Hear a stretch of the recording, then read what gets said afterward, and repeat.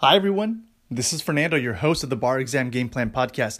Thank you so much for tuning in to another episode. Today, I wanted to talk to you about a tip on how to improve your scores for the MBE section, for the multiple choice section. So, one of the things that I strongly advocate is that when you first start studying, right, for your multiple choice, that you go slow in order to be able to go fast later on. And what I mean by that is, set a consistent schedule that is going to allow you to take 20, 25, 30 MBEs per day, right?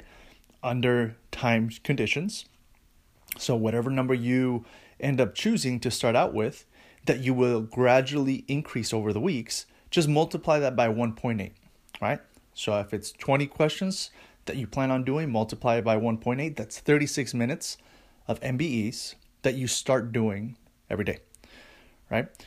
And I'm really focusing on those folks who are retaking the bar, right? This is a little bit different for folks who are taking the bar for the first time because you go through whether it's Kaplan or Barbary or Themis, whatever your program is, they give you a lot of structure in terms of when you're going to be doing MBEs, et cetera, but still there's information in this episode that's going to really help you as well. But in terms of strategy, being able to really pay close attention to the initial sets that you are doing is really important. And so how can you draw very close attention to the issues that are coming up as to why you're getting something right, and why you're getting something wrong. More particularly, why you're getting something wrong. I always like to look at why it is that I got something right. When I retook the test, this was something that I paid close attention to so that it wasn't, I was just guessing and I happened to get the right answer, right? If I was getting it right, okay, great. I know I got this right because I understand this area of torts, right? For example. But for the questions that you get wrong, my recommendation to you is that you start tracking the reasons why you get it wrong. And so just get a sheet of paper or get a notepad where you're going to be writing down notes on the questions that you got wrong. And then just very quickly write a few words as to why you got it wrong. Did not understand strict scrutiny rule, right? So if that was the issue that came up, you read the fact pattern correctly, you read the questions, you were trying to answer it, you came down to a 50-50, but you didn't understand the rule sufficiently, and you ended up getting the wrong answer as a result. And then you reviewed it, and now you understand the rule. Just write that down. Did not understand strict scrutiny correctly, right? Or if it's a different issue, did not understand personal jurisdiction in civil procedure, right? Just did not understand personal jurisdiction rule adequately. Just really quickly. And sometimes it might be a substantive issue like that you don't understand a particular rule, but sometimes, I totally just read way too fast, right? And I missed this particular fact in there. So then write that down as well. And just put, read the question too fast, missed the fact. And that's it. Just move on and take note of it. So if you take a set of 20 questions, you get 12 right, you should have 8 notes, 8 reasons of why you got that particular question wrong.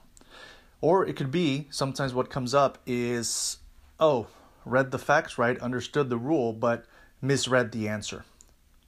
So then just write that down. Misread the answer. And over the course of a couple of weeks, what's going to happen is you're going to start seeing the patterns of why you tend to get questions wrong. And I've done this with my clients, and it is incredibly helpful in terms of the patterns that they start seeing. And that's why I wanted to share this tip with you, because what happens is for some folks, they are reading the questions way too fast, and they didn't notice that until they started doing this particular exercise. And it would just come up again and again and again in every single set. And so that's an issue. And so then now that you know that issue exists, you can focus on addressing it, and you know that you need to slow down so that you're not constantly missing and misreading facts and missing points that you probably could have gotten because you understood the particular rule. Or if it keeps coming up that you don't understand a particular area of law, then, if it keeps coming up, civil procedure, it keeps popping up as an issue, then I'm going to go ahead and make time to review civil procedure so that I can increase my scores in that regard, right? So I just wanted to give you that tip so that you can apply, you can implement it. It is incredibly helpful because what it does, it brings full-on awareness to the issues of why you specifically are not getting certain questions right.